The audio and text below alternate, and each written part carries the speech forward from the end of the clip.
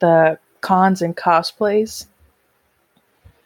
I've never actually been to a con before, but I've seen. Although it's saying I'm in here twice. I've seen quite a bit of videos actually about it today. My brother was playing some about this person that was dressed up as. Sorry. I don't know if you know Demon Slayer, but it doesn't do that. What's his name? Zenitsu?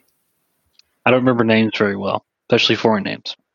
He's the blonde-haired character, the one that's like terrible swordsman, but when he falls asleep, he's like super badass. That sounds correct.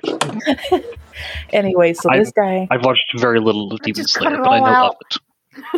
I know some Demon Slayer. I mean, I don't know a whole lot, but my brother's like a really big fan of it, and he's trying to get me into it, so I'm a little about it. My noise sensitivity was like, fuck you! This guy would go around this convention and chase pretty much anyone that's dressed up as Nezuko. I'm not doing anything. Basically the female with the pink kimono who has the scroll in her mouth. The demon girl. Yeah, so he's basically chasing all of them. And it's kind of funny from our point of view as the viewer, but it's like, I always questioned in the back of my head, I was like, did he like consent them to this? Were they okay with this? Because if I see someone trying to chase me out of a crowd, I'm either going to hoof it or I'm going to fight. It's the fight or flight instinct. That reminds me, I saw a thing where the last like Comic-Con that happened, there were 15 Deadpools arrested. Sorry about that. I don't for not realizing that just putting on a Deadpool costume doesn't give you automatic consent to do whatever the hell you want. That makes sense.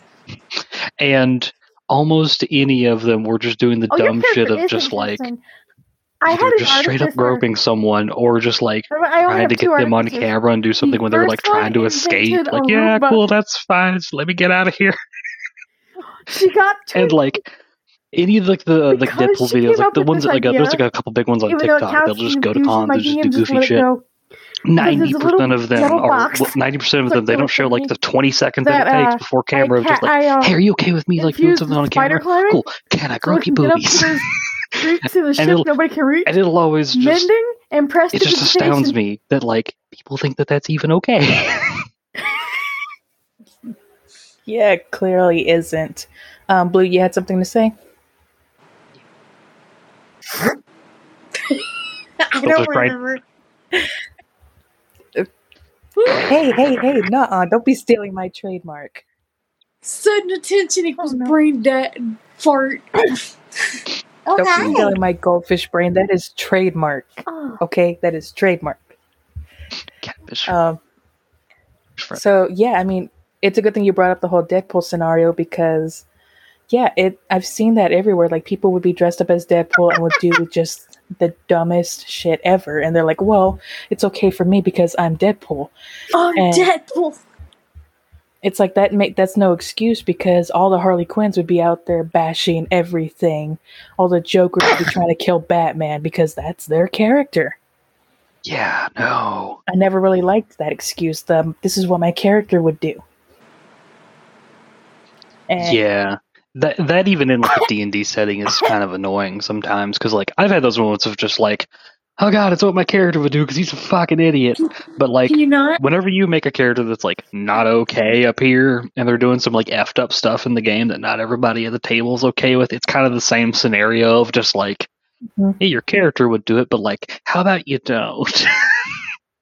The only thing I have used the excuse my character would do it was when there was a guard who attacking a child for no reason. She fucking killed the guard. My character would do it. She's got the motherly instinct. It was one of the personality traits. Yeah, the last my character would do it thing that I did in D&D was I had a ranger with like a little bit of warlock ability, and he was effectively just like your like stone cold kind of like guy that he like broke free of his warlock pact and managed to like keep a little bit of the spells through like feats and stuff, but he had managed to like track down somebody that they were going to use as like an informant for like a bandit gang, and he held him up against the wall behind like an inn